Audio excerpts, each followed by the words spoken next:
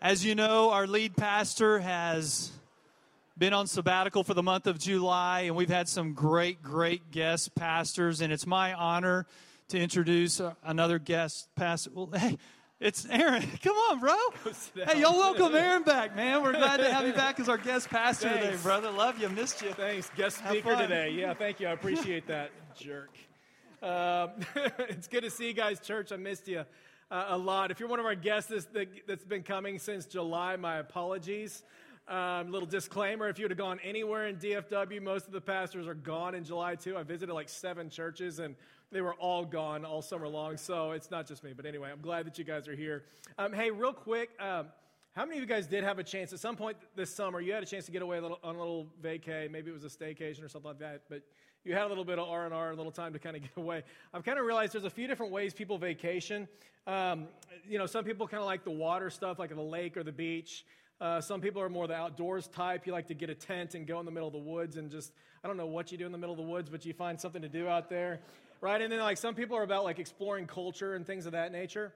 How many of you guys would say that you're an outdoors person? You like the tent and you like yeah, okay, we got a number of those kind. And then how many are exploring culture? You like to go see a new world and go check out museums and things of that nature. How many of you are the water people?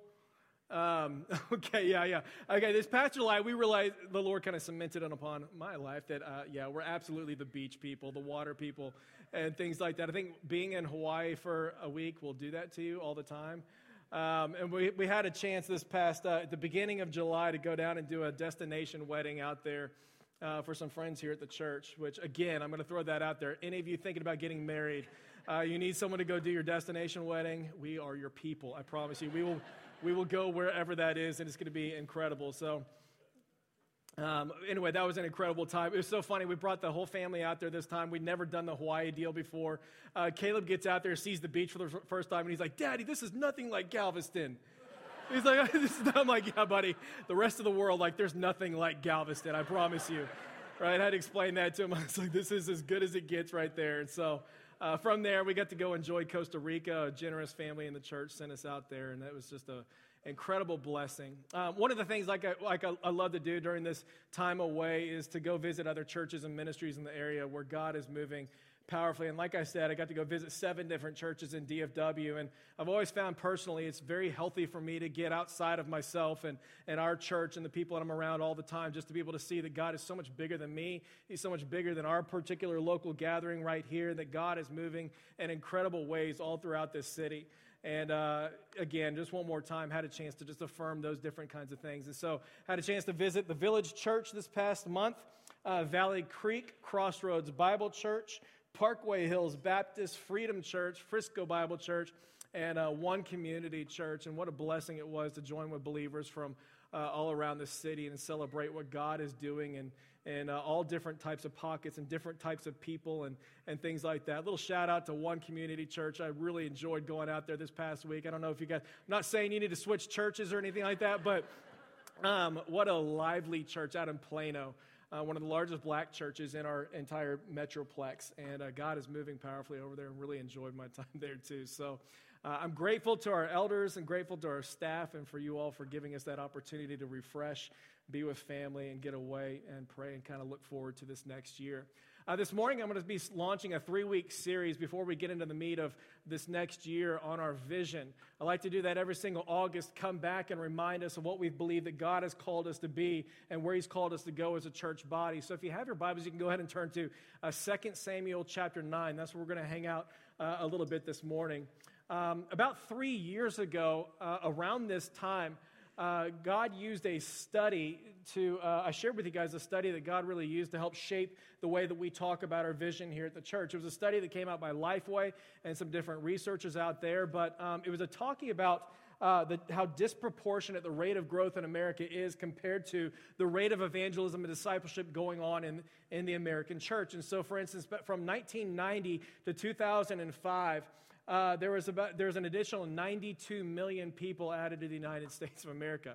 That's how much things have been growing here recently. 92 million more people in those 15 years than before.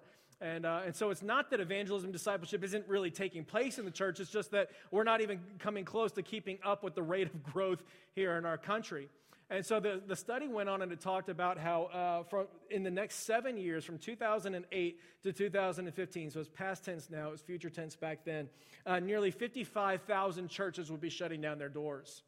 And of course, historians and researchers are looking back and they're saying, you know what, that's a pretty accurate number for what took place during those years, 2008 to 2015. 55,000 churches closing their doors. On top of that, the total population who's actually attending church would be decreasing from about 17% of the total population down to about 14% of the total population. And we're kind of hearing that number going, okay, 3%, no big deal, right? Well, that's 10 million people. That are 10 million fewer people that are now regularly attending church than used to be. And so those are some pretty alarming things. I was reading this thing kind of going, okay, this is a heavy, heavy study to be paying attention to. But the thing that really caught my attention was this. It talked about how of all the churches in the United States of America, there's only about 20% that were actually growing. And of those who are actually growing in numerical attendance, only 1% of those churches were doing it largely by sharing the gospel with those who are unchurched or de-churched or far away from God, and raising up disciples inside the church, which is the mission of God. And so the next most obvious question is, okay, well, if that's taking place, then where in the world is all the growth taking place? Because certainly there's pockets all around the country where growth is happening. And the answer is, of course, it's just largely church hopping. It's Christians who are shuffling around from one place to the next, because the fact of the matter is there's always going to be someone else down the street who's able to do things a little bit better than you. And so, yeah, numerical growth is taking place in different pockets all around the country, but overwhelmingly what we're seeing is that it's very, very easy for us to lose sight of what God has called us to do and what God has called us to be as a body of believers. And so that's what I want to deal with a little bit this morning. I love the way that Craig Groeschel, he's the pastor of Life Church up in Oklahoma, he talks about the importance of churches having a gospel-oriented vision. And I love what he says. He says, what's at stake in doing this is not the future of denominations, church buildings, or the jobs of pastors. He says, what's at stake are the souls of thousands of people who do not see the need for the Lord Jesus Christ, much less his church. And I think he's absolutely right. And so this morning I want to talk a little bit about our vision and remind us of what God has called us to be. In short, we want to be included in that 1%. Right? In short, we want to be included in that 1%. The way that we talk about it around here at DBC is that we want to be a multiplying missional family. And so unashamedly, we recognize that God has called us to be a family. It's what he's done. As many as have received him, to them he's given the right to be called children of God. He has brought us into one brand new family. But when we think about family, we're not thinking about Meet the Parents and Robert De Niro on Meet the Parents that have this circle of trust that no one's able to break into. You know what I'm talking about there? Right? When we're talking about family, we need to be thinking about Medea's family. I think we got a picture right there, right? You know what I'm talking about? I don't know if you guys watch any Tyler Perry movies or anything like that, but like Medea's family, like when she hosts a barbecue in her backyard, the entire neighborhood's welcome at any given time, right? They can be coming at 2 o'clock in the morning. They can come at 2 o'clock in the afternoon. They are always going to be welcome at Medea's house. And when we talk about being a family here at the church, we're thinking about Medea's family, not necessarily the Fockers and the circle of trust that no one's able to break into. And so that is who we want to become. It is a multiplying, missional family that is marked by grace that brings joy to the city and glory unto the Lord. And so that's what I want to expound upon a little bit further this morning. What does it look like for us to be included in the 1%? What does it mean to be a mission-minded family that's actually marked by God's grace? And so that's what we're going to talk about a little bit this morning. So if you have your Bibles, 2 Samuel chapter 9 is where we're going to be. If you don't, no big deal. I'm going to be putting these passages up on the screen. It'll be easy for you to follow along with today. We're going to be talking about King David's kindness to a cripple named Mephibosheth. Mephibosheth is what I just said. So here's what I'm going to need you to do. I'm going to need you to turn to the person next to you and say Mephibosheth 3 times as fast as you possibly can. Right? I just want you to have a little compassion for what I'm going to be dealing with today and hope that I don't accidentally cuss. Yeah, right. So this is the passage, I got to say, like, this is a passage that really marked my life very, very early on. I keep coming back to it. This is easily one of my favorite stories in all of Scripture, but this is easily one of the ones that God used to help shape our vision as a church. And so when the passage opens up, there's a lot of different things that have been taking place. When 2 Samuel opens up, King Saul and his son Jonathan have actually passed away, which means now that David is going to be the new king of Israel. And so if you remember from the big story, which we've been tracking along with this past year, this is a long time coming. King Saul was actually Israel's very first king that they ever had. Things started off really well. For the first 15 years, he was very faithful to the Lord. Something happened at year 15 where he started growing cold in his affections to God. And so at that point in time, the favor of the Lord was removed from King Saul, and his anointing came upon David. Now, that's a problem because Saul wasn't done being king, right? And so for the next 25 years of Saul's reign, he was incredibly jealous of David because he recognized God's anointing was on him and he was the next in line, and his family line was going to be broken from that point forward. He became very jealous of David, and for the next 25 years off and on, he would try to murder and have David killed. Now, this is a problem for Jonathan because Jonathan's caught in the middle of the entire thing. Jonathan is King Saul's son, and he's also David's best friend. King Jonathan would then be the natural heir to the throne. As King Saul's son, he would be next in line. And so what happens is he actually understands what God has done. He fears the Lord and loves the Lord. And so he recognizes God's anointing upon David, and he thinks that that's more valuable. And so instead of hostility and competition going on, he becomes David's best friend. And he's caught in the middle. And when Saul is trying to kill David, Jonathan intervenes and protects his friend. And so that's going to take us to the end of 1 Samuel. And so by the time chapter 9 comes around in 2 Samuel, like all that drama from the past is finally finished, right? Saul is passed away. Jonathan has passed away, and things could not be going better for King David at this point in time. Like, people love him. God's giving him victory after victory. This is before Bathsheba happens, and his life just kind of dissipates and falls apart. And things could not be going better for King David. And it's there in the middle of that place. All of a sudden, he wakes up one morning, and he asks this question that every 1%er wakes up and asks to begin their day. He says, Lord, who can I show your kindness to today? Lord, who can I show your kindness to today? And he's not just thinking about like the easy people that are easy to love, right? Like your family, your friends, and the people that are like you, that think like you and things of that nature. He's actually considering how we can go in and love his enemy. He says that in verse 1. Is there anyone still left of the house of Saul to whom I can show kindness for Jonathan's sake? And so that's who Saul is, right? He's not exactly one of David's friends. Anyone who spends 25 years of their life trying to undermine you, trying to kill you, and have nothing to do with you, like they're not your friend. And neither would their family be, right? Like, hypothetically speaking, if there were a remaining descendant of King Saul, that person hypothetically could rise up, make a claim to the throne, gather a loyal following, and try to do everything in their power in order to undermine the current king and have him overthrown, which is exactly why most kings back in that day, they didn't just kill their enemies. Right? They did it publicly. They tried to publicly torture them and humiliate them in order to send a message to everyone watching that you do not mess with the king. There's a great example of this going on in Judges chapter 1, verses 6 and 7, but this is a story where the Israelites have just defeated the Canaanites, and they've captured the Canaanite king, King Adoni-Bezek. Okay, and it says in verse 6 that they cut off the king's thumbs and big toes. Right? That's what they did. They cut off the king's thumbs and their big toes. The reason you would do that is because if you don't have any thumbs, you're not able to grip a sword, right? Like you're not going to be great with the sword, and then if you have no big toes, you're not able to run in battle and lead anyone to overthrow current king. And so that's what they did. I love Adoni-Bezek's response in verse 7. Check this out. He says this. In response, he's got no thumbs, no toes. Here's what he says. 70 kings with thumbs and toes cut off have gathered scraps underneath my table. As I have done, so God has repaid me. In other words, church, like that was how you treated your enemies. That was the norm in the day. But hear me, it's not for the 1%. It's not what King David does. David wakes up one morning and he says, Lord, is there anyone left of the house of Saul? Is there any one of my enemies to whom I may show the kindness of God to for the sake of my friend Jonathan? That's what he says. By the way, Jesus is going to tell us the exact same thing.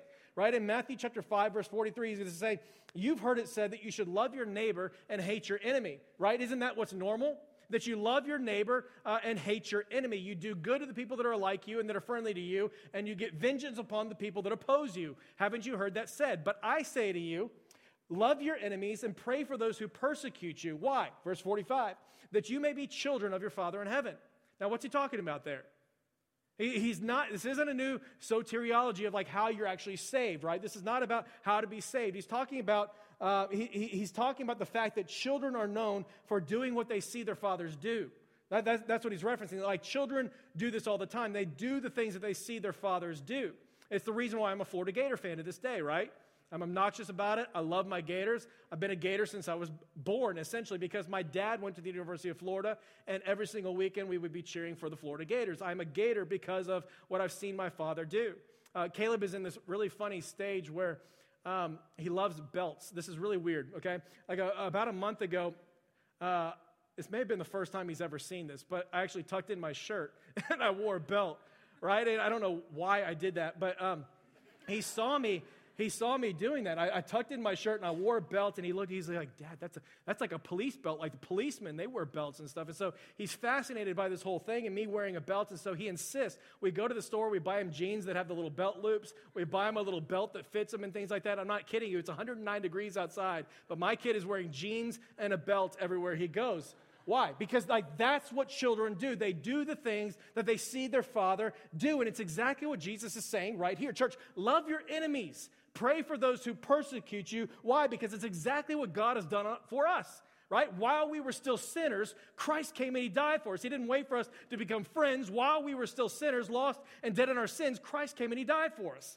Paul's going to say the same thing in Ephesians chapter 2, and he's going to draw it out a little bit differently, and I love the way that he talks about this. He says this. He's addressing the Gentiles in the church, and he's going to say, therefore, remember that formerly you who are Gentiles by birth and called uncircumcised by those who are called the circumcision, meaning there's this incredible tension going on in the first century church between the Jews and the Gentiles, right? Jews were calling the Gentiles the uncircumcised. It was a bad designation back in the day because it meant that you were outside of the covenant community of believers. And so there's this name calling, there's this rivalry and bitterness going on in the first century church as these two groups are becoming one.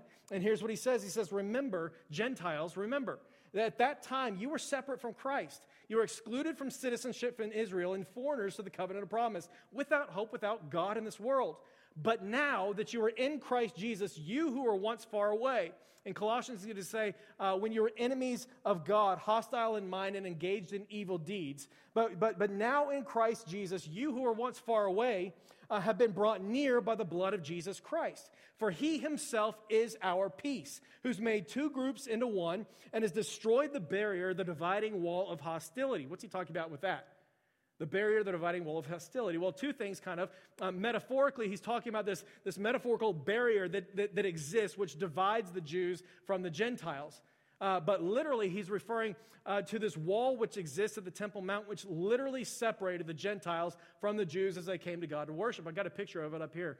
I want to show you this, and I don't know if you can see this very well, but on the outskirts of that giant thing going on is the court of the Gentiles. Gentiles were welcome to come worship Yahweh, the covenant God of Israel. They're welcome to come in there, but they can only go so far. If you're able to see kind of past the court of Gentiles, there's a small wall. That is the dividing wall of hostility, which he's referencing right there. On the inside of that is the court of women. Women were able to go there, and then men were able to go further in.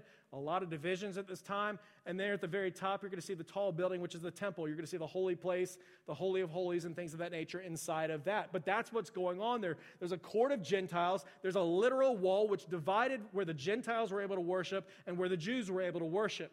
On top of that, there's an inscription on that wall which read this. It said, whoever is captured will have himself to blame for his subsequent death. Do not cross this line. I mean, they were serious about this division, and so that was on the inscription. You think that that's going to create a little bit of hostility between Jews and Gentiles, right? Like that's what they're walking into in this first century when Christ is creating a brand new body right here. But here's what he said. Now that you're found in Jesus Christ, you who were once far away have been brought near by the blood of Jesus Christ. For he is our peace, who's made the two groups into one, destroyed the barrier, this dividing wall of hostility by setting aside in his flesh the law with its commands and regulations. His purpose was to create in himself one new humanity out of the two, thus establishing peace, and in one body to reconcile both of them to God through the cross of Jesus Christ, which he put to death, by which he put to death their hostility. In other words, church, for better or for worse, what we're seeing right here is that we're family.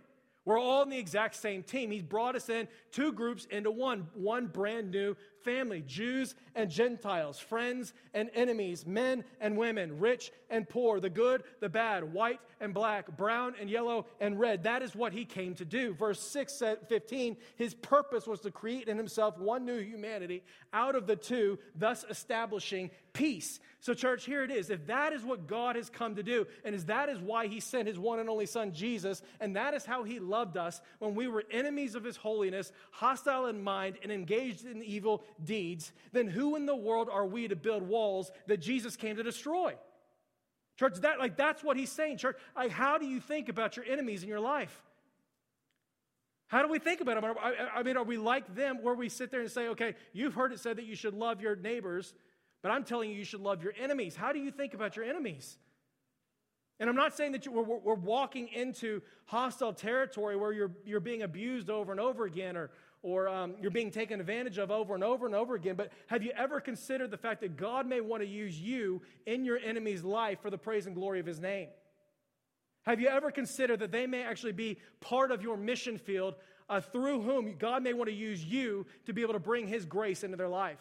Grace is most easily received when it's most unexpected. One of my favorite ministries in DFW that I had a chance to visit again most recently is a ministry in town called Loving All Peoples. Friend Kyle Jenkins is in charge of it. They do an incredible thing. You know what they do in Dallas? They literally go and just try to love all people. It's that revolutionary, right? But they go around the city and they target and kind of pay attention to groups that are typically marginalized and overlooked by most people. We're talking about the homeless and refugees and criminals and addicts and sex trafficking victims and sex trafficking perpetrators. And they go into these dark areas of DFW and they try to establish relationships in order to share the gospel of Jesus Christ with them. A few years back, if you guys remember this, there was about 2,000 Syrian refugees that were coming into DFW. And you probably remember this because there's a lot of controversy and people were on the fence about, okay, what do you do with these? And of course, it was legal refugees coming into our city and stuff, and people were up in arms about it and things of that nature. Some people are saying, hey, we need to go bomb them and have nothing to do with them. You want to know what these people did? They showed up at their door and they invited them into their home for dinner. They're located over in Vickery Meadows where all of these refugees are coming and they're in the community and they're knocking on their doors and they're saying, hey, we want to have you over to our home for dinner. And they're bringing them welcome gifts and they're sitting there having a relationship with them, and they would actually go to the mosque with them and they would ask them about their faith, and they would come back and have an opportunity to share the hope of the gospel of Jesus Christ with them. And a number of those refugees would end up coming to faith in the Lord Jesus Christ simply because they were willing to not just see an enemy, but see someone that God absolutely loves and has a purpose for. So they would sit down with those people and they would actually have a conversation and love on these people. And church, maybe for some of you, it's not that, but it may absolutely be a spouse or an ex-spouse or someone who's completely dropped you in every way possible and you hate them to this day. Or maybe it's a business partner or a friend who's stabbed you in the back repeatedly over and over and over again. Or maybe it's just some antagonist in your life that is just continuing to come after you time and time again. And David just gets up one morning and he says, Lord, is there anyone in my enemy's household that you may want me to go and show kindness to today? And I promise you, church, there's nothing normal about asking that question. But then again, my argument would be that normal's not exactly working for the church today, right? And so the story continues, and we're going to find out that it's not just that Mephibosheth is an enemy, a natural enemy to the throne, but we're going to find out that he's also a social outcast that most people are not going to want to have anything to do with. We pick this up in verse 2, and it says, now there's a servant of Saul's household named Ziba. They summoned him to appear before David, and the king said to him, are you Ziba? And he says, at your service, he replies. So the king repeated his question, and he said, is there no one still alive from the house of Saul to whom I can show God's kindness? And Ziba answered the king, and he said, there is still a son of Jonathan, and he's lame in both feet. Let me ask you a question. How would you like to always have that footnote attached to your name? He's never called just Mephibosheth by his name.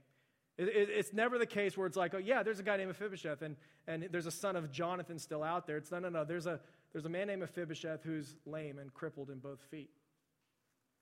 You guys remember back in John chapter 9 when the disciples come across a man who has been born and who was born blind and has been blind his entire life? You remember the question that they asked Jesus? They turned to Jesus and say, Jesus, okay, who sinned? Was it this man right here, or was it his parents that caused him to be born blind? And Jesus turns and responds to him, and he just says, no. It's not that this man sinned, but that the work of God may be displayed in his life. Church, that is the stigma that's associated with someone like Mephibosheth. And the reason I say that, it's not just, and it didn't just end right then, right? This is a thing that continues to persist today. A number of years ago, I was in Bangalore, India, and the people we were with took me to go visit this city, this thing on the outskirts of the city that was totally reserved for people that had been kicked out, these social outcasts of their city, widows, orphans, the sick, and the diseased. The people that everybody else believed that they were cursed of God and people wanted nothing to do with them. We came and there was an entire village of people that were cast off by the rest of the world. And church, like, this is not just an India thing, and it's not just a first century thing or things like that. Like, we got to understand, like, these social barriers, they persist everywhere. A number of years back, about 3 years ago when I first started over here, I went up to southern Indiana to go be a part of Revive Indiana with the Martins. We were out with a group of about 4 people in the community. We were praying with people and sharing the gospel with them. And there was a girl on my team who was an African-American girl. And we were sitting on the front porch of this house with this couple. And we were sharing the gospel and praying with them and things like that. And I'm not kidding you. All of a sudden, there's a giant truck that peels down our street, waving a giant Confederate flag down there. They pull up and screech to a halt in front of the house. And they scream out their window, "Get out of our neighborhood, N-word. You're not welcome here." And then they peel off and take off. And I look at this girl, and she's just like, "Not the first time. Not the first time." I mean, a number of years back, we were back at the Dallas Life Center. We were serving at this homeless kitchen out there. Kat and I were, and I started talking with this homeless man, and I asked him, I was like, "Is there anything I can do for you? Is there anything specific I could pray for you about?" And he goes, "My biggest need is not finding shelter on any given night or finding a meal. I've got kitchens and things like that I can go eat from. My biggest need is believing that I've still got value to people and to the Lord." He goes, "The reality is every single day I walk on the streets and I see people look at me, and then I see them go out of their way to make sure they don't make eye contact with me again." And the reason I say that, church, is because you got to understand, like, that's who Mephibosheth is. Like, it's this outcast. It's this person who's been shunned by everyone else in the world, and in the middle of that place, David sees him and he calls out to him. That's who Mephibosheth is. So it's not surprising. When we get to verse 4 and 5, it's not very surprising that we're going to find Mephibosheth, there it is, hiding in a place called Lodabar. Now, commentators are going to look at this part of the passage, and they're going to make this point, that it's going to look like Mephibosheth is trying to do everything he can to be as far from the king in Jerusalem as possible, right? You look at these places on the map, and Lodabar is really, really far away from Jerusalem. On top of that, Lodabar is a word which literally means no word and no thing. So I want you to think about that for a second here. Okay, Mephibosheth, who is a natural enemy to the king. Mephibosheth, who is a social cast-off, someone who's been brushed to the side by the rest of the world, has chosen to spend the rest of his days in a place called Lodabar, which literally means no word or no thing. And I wonder if maybe some of us have ever been there before. Right? Like, and maybe it's some sort of an addictive behavior. Maybe it's some sort of a pornography problem or something like that you've never been able to overcome in your life. Or maybe it's some sort of an eating disorder or something like that, and you've never been able to shun it, and you're kind of thinking to yourself, "I'm better than this. I know better than this. I should be doing a much better job in my life." Or maybe it's some sort of an anger problem you've never been able to shed, and you just keep destroying every relationship that's meaningful to you in your life.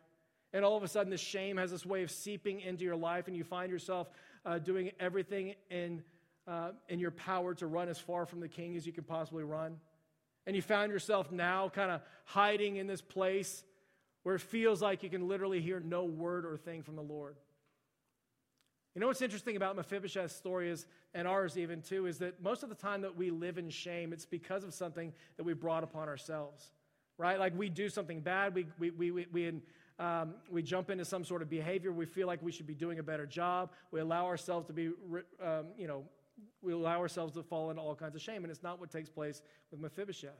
Mephibosheth is hiding in Lodabar not because of something that he's done. He cannot help the fact that he was born into the wrong family. And on top of that, like, he's not crippled because of something stupid that he was doing. Right, we're going to read about this a few chapters earlier. We find out in chapter 4 that when Mephibosheth was only 5 years old, the way that he got crippled was news began to spread that King Saul and his son Jonathan had been killed in battle. And so the nurse that was taking care of him got terrified about the whole thing. So she picks him up, and in her haste, she tries to run away. And while she's running away, trying to protect Mephibosheth, she trips and she falls and shatters both of his legs. That's how he's crippled for the rest of his day. It wasn't his fault. It wasn't by anything. It wasn't because he was doing something dumb or something he wasn't supposed to be doing. It was because someone who was supposed to love him and care for him and protect him accidentally dropped him instead. And the reason I bring that up is because I can't tell you how many people are spiritually crippled today because someone who was supposed to love them, care for them, and protect them ended up dropping them instead. And for a lot of people, that's the church. They came to this place or another place in the world, and they came looking for hope. They came looking for answers. They came looking for compassion and healing, and instead, they were dropped. For some people, it was a parent who was supposed to love them, comfort them, care for them, and protect them, and instead, they left and were just dropped right on top of their head. For some people, it was a pastor or someone, a spiritual leader or something like that, someone that they trusted and looked up to, and they come to find out years later that the whole thing's a complete fraud, and they thought that they could trust them, and just all of a sudden they were dropped. And it's not because of something that they did to deserve it. It's not because of something that they brought upon themselves, but all of a sudden they find themselves in the exact same place as Mephibosheth, running as far from the king as they can possibly run, and hiding in a place called Lodabar where they can literally hear no word or no thing from the Lord. And church, what I want you to see is that that's who David goes to. That's who David goes to, because that's what the 1% do. They always go after the one. Jesus is going to say the same thing. Luke chapter 15, right? He's speaking to these Pharisees and these people that are all angry because he's having dinner and he's eating and he's associating with all these sinners, right? And they're upset about that because it's not what people in Jesus' position do. And so he tells them a story. He says, suppose that one of you has 100 sheep and one of them goes missing. Are you not going to leave the 99 and do everything in your power to go find that one? And then when you find that one, aren't you going to throw them on your shoulders and start celebrating, call up your neighbors and all your friends and say, rejoice with me because I found that one sheep? In the exact same way, I tell you the truth, that there's more joy in heaven over one sinner who repents than over 99 righteous people who need no repentance. Church, that is the heart of our Father. He is a God who sees and always goes after the one. That's who he is. And in Luke chapter 19, it's a corrupt little tax collector named Zacchaeus, right? And that's who Jesus sees, and he invites himself into his home and chooses to go and have a meal with him, and because that's who he is. He is a God who sees who you are, and he always goes after the one. Luke chapter 8, it's a woman who's been bleeding for years and years and years, and Jesus sees her, and he touches her, and he completely heals her because that's who he is, a God who sees and always goes after the one. Ruth chapter 4, it's a Moabite widow who's had everything in the world stripped from her. God sees her, provides for her because that's who he is, and that's what he does. Luke chapter 8, Mary Magdalene, who's healed of 7 different demon possessions. John chapter 8, it's an adulterous woman that everyone wants to stone to death. Matthew chapter 8, it's a leper who's never been touched in years. And in John chapter 9, it's the blind who've never been able to see. And in Philemon, it's a runaway slave. And in Jonah, it's the Ninevites, the most evil and cruel people on the planet. God brings revival to them and healing to them. And in Acts chapter 9, it's a zealot, hate-filled zealot named Saul that Jesus meets face to face and changes his life forever, because that is who our Father is. He is a God who sees and always goes after the one.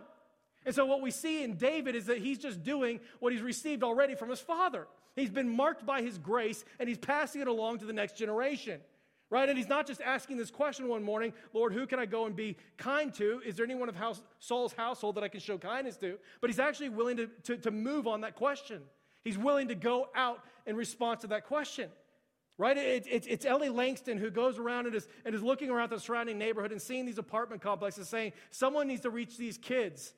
And she starts this ministry called Circle One, mobilizing people here in our body to go in and share the gospel with our surrounding apartment communities.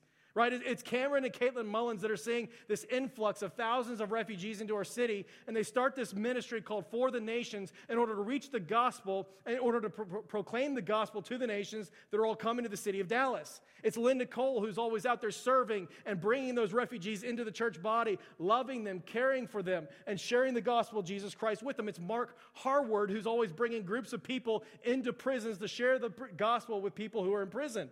Right? It's Wendy and it's Jeff and it's Cindy and it's Roland who are faithful every single fourth Sunday to go into our community and to keep sharing the gospel of Jesus Christ. It's Craig and Jim and Wayne who are doing it in their workplaces. Right? It's Alicia and it's Ryan and it's Leanne who are doing it in their neighborhoods. Church, like that's what it looks like to be a church of the 1%. It's what we do because it's what God has done on our behalf. He always sees and goes after the one. And I love how the story wraps up. He keeps going here, and he calls out for Mephibosheth, and he goes and he finds him in Lodabar, and he brings him back home to his palace, and he says this, Mephibosheth, don't be afraid. I promise you, I will show kindness to you for the sake of your father Jonathan. Can you imagine how terrified Mephibosheth must be in this time? Knowing you're an enemy of the king, knowing what typically happens to anyone who dare oppose the king. And all David says is, don't be afraid. I promise you, I will show kindness to you for the sake of your father, Jonathan. In other words, you can relax because the certainty of my kindness has already been taken care of by your father Jonathan. Actually, it has nothing to do with you and what you deserve. The certainty of my kindness towards you has everything to do with Jonathan has already done on your behalf. Church, write this down. The baggage of your past has no bearing on your present because the kindness of the Lord is always based upon the merit of another. The baggage of your past has no bearing on your present because the kindness of the Lord is always based upon the merit of another. That's what he just said. He just said it's not about you and what you deserve, Mephibosheth. Don't be afraid. This isn't your track record. This isn't your resume that I'm looking at. He says, you're right. We're enemies. For all I know, you could rise up. You could try to overthrow my kingdom. You could try to have me killed. You bring nothing to the table that I actually need. You're a social outcast. Like there's nothing in you that I actually need. This isn't about you. But here's the reality. The reality is that Jonathan, your father, like he was my boy. He was my best friend. And when his father was trying to have me killed, he stuck up for me and he was faithful to me. And when he was next in line, he saw God's anointing on my life, and he didn't get jealous, and he didn't try to do his own thing. He supported me, and he was loyal, and he was my friend. And so because Jonathan was faithful, and because of what he's done, and because of who he is, and because I love Jonathan, I promise you, you will be okay. Church, can I just tell you that my relationship with the Lord Jesus Christ grew leaps and bounds the day that I realized that this is exactly what God has done for us in the life, death, and resurrection of Jesus Christ. And John's going to put it like this, and he's going to say, in this is love. It's not that we loved God, but that he loved us, and he sent his son to be the propitiation for our sins. For the longest time, like that word was a terrifying, churchy word that I had no idea what it meant until finally one day I just looked it up and realized that all that it means is that the wrath of God against our sin has been appeased. It has been satisfied. And it's not because of anything that we've done to deserve it. It's not because of anything that we've brought to the table. It's because the kindness of the Lord is always based upon the merit of another. Church, the reality is we were in the exact same place as Mephibosheth. We were in the exact same place as Mephibosheth, enemies of the king, crippled by sin, running from the king and hiding in Lodabar. And in the middle of that place, God sent us Jesus, the better Jonathan, to come and do for us what we could not do for ourselves. He lived the sinless life that we could not live. He willingly went to the cross to suffer, bleed, and die because that's what our sins brought upon ourselves. And 3 days later, he walked out of that tomb alive, proving that he is who he says that he is, the one and only King of all kings and Lord of all lords. And he offered this free gift of salvation to any and all who would simply come to him in genuine faith to receive it. It's exactly why Paul is able to say radical things like there's now no condemnation for those who are in Christ Jesus. For the law of the Spirit of life in Christ Jesus has now set you free from the law of sin and death. In other words, church, Christ has taken care of everything for you. That's why Paul is able to say in 1 Corinthians 6, he's able to use words like holy and righteous and beloved to describe people like you and me. Like you think that those words are only reserved for the King of all kings, but he's using those words to describe the church, people like you and me. And we're reading these things kind of going, okay, that's not who I am. Like I know what my life is like. I know the things that go on in my head, and I know what happened last weekend, and I know what happened when I was in college, and I know all these different things. Like holy and beloved, like that doesn't make any sense, except for the fact that the kindness of the Lord is always based upon the merit of another. It's exactly what God has given to us in the perfect life, death, and resurrection of Jesus Christ. You're not holy. You are not righteous, but through faith in him, being found in Christ, he's taking care of everything for you. And so that by virtue of his sacrifice on your behalf, you have the right to be called children of God. It's the definition of grace, God giving us exactly what we don't deserve. And so David, marked by his father's grace, is able to take that grace and he's able to pass it on to the next generation. And I love the way that Mephibosheth responds to this news. It says in verse 8, we get this picture that he's just marked by David's kindness and grace, and it says that he falls to the ground and he says, "What is your servant that you should regard a dead dog like me? You're giving me kindness? I was expecting death. Like you're bringing me into your home. I was expecting the streets. I mean, that's normal. Like nothing about what you're doing right here is normal. What is your servant that you should regard a dead dog like me?" Church, do you ever remember the first time that you ever fully understood the enormity of God's grace for you? I'm not talking about the time that you prayed the prayer. I'm not talking about the time that maybe that was at that exact time. I'm talking about the time that it hits you.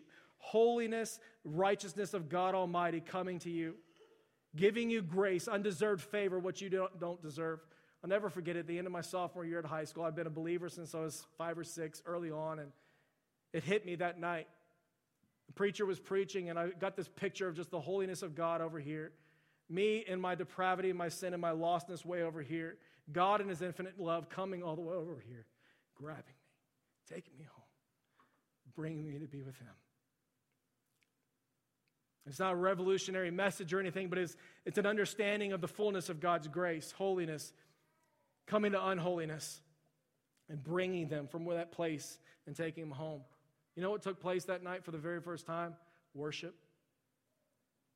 Move from a cognitive understanding of what the church believes and what I should believe and who Jesus might be, but it moved from a cognitive understanding of these different realities about who God is, and it manifested in worship.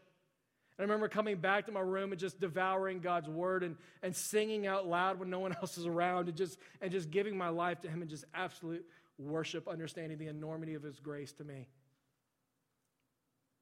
What is your servant that you should regard a dead dog like me? The chapter keeps going, and in verse 11, it says that he went on to eat at the king's table as one of his sons for the rest of his days. But as many as have received him, to them he's given the right to be called children of God. He went on to eat at the king's table as one of his sons for the rest of his days. Church, I promise you, if you're eating at the king's table as one of his sons, like, you're getting the good food. Right? It's not spam and bologna and hot dogs, although some people like that stuff. We're talking filet mignon and lobster just in abundance. And here it is. All of it began with a question. Lord, who can I show your kindness to today? That's it. Lord, who can I show your kindness to today? All I need is one person, God. Would you just give me one person? It's about 3 years ago, I wrote this prayer down on my board, and I think it came from the Lord, but it just simply said, Lord, would you allow us to be included in the 1%? That's it. Lord, would you allow us to be included in the 1%? And then right underneath that, I wrote, Lord, would you let me be included in that 1%? That we would be a multiplying missional family that is marked by God's grace, that brings joy to our city and glory unto God. And what that means is that we're always going to be sending people into our community. We're always going to be looking outside of these walls. We're always going to be investing in the schools that are around us and the apartments that are around us and the homes that are around us. And we're always going to be sending people out there. And it means that we're always going to be going to our neighbors and to our coworkers and to our family and to our friends. But it also means we're going to be going to the people that we have no other relationship with. We're going to be going to the homeless. We're going to be going to the incarcerated. We're going to be going to the refugees. We're going to be going to all these different people groups that need to understand the love and the grace of the Lord Jesus Christ. And it means we're going to keep doing these different events around here. They're going to be able to communicate the exact same thing, much like our community giveaway, which is coming up in a few weeks, which is our opportunity to serve the surrounding community by giving of our things to families who are in need, that they may know that there's a God in heaven who loves them. And here's the reality, church. When that is who we become, a mission-minded family that is marked by God's grace, I promise you it'll absolutely be for the joy of our city and for the glory of our God. May that be true of us. I'm going to invite you to pray with me. Heavenly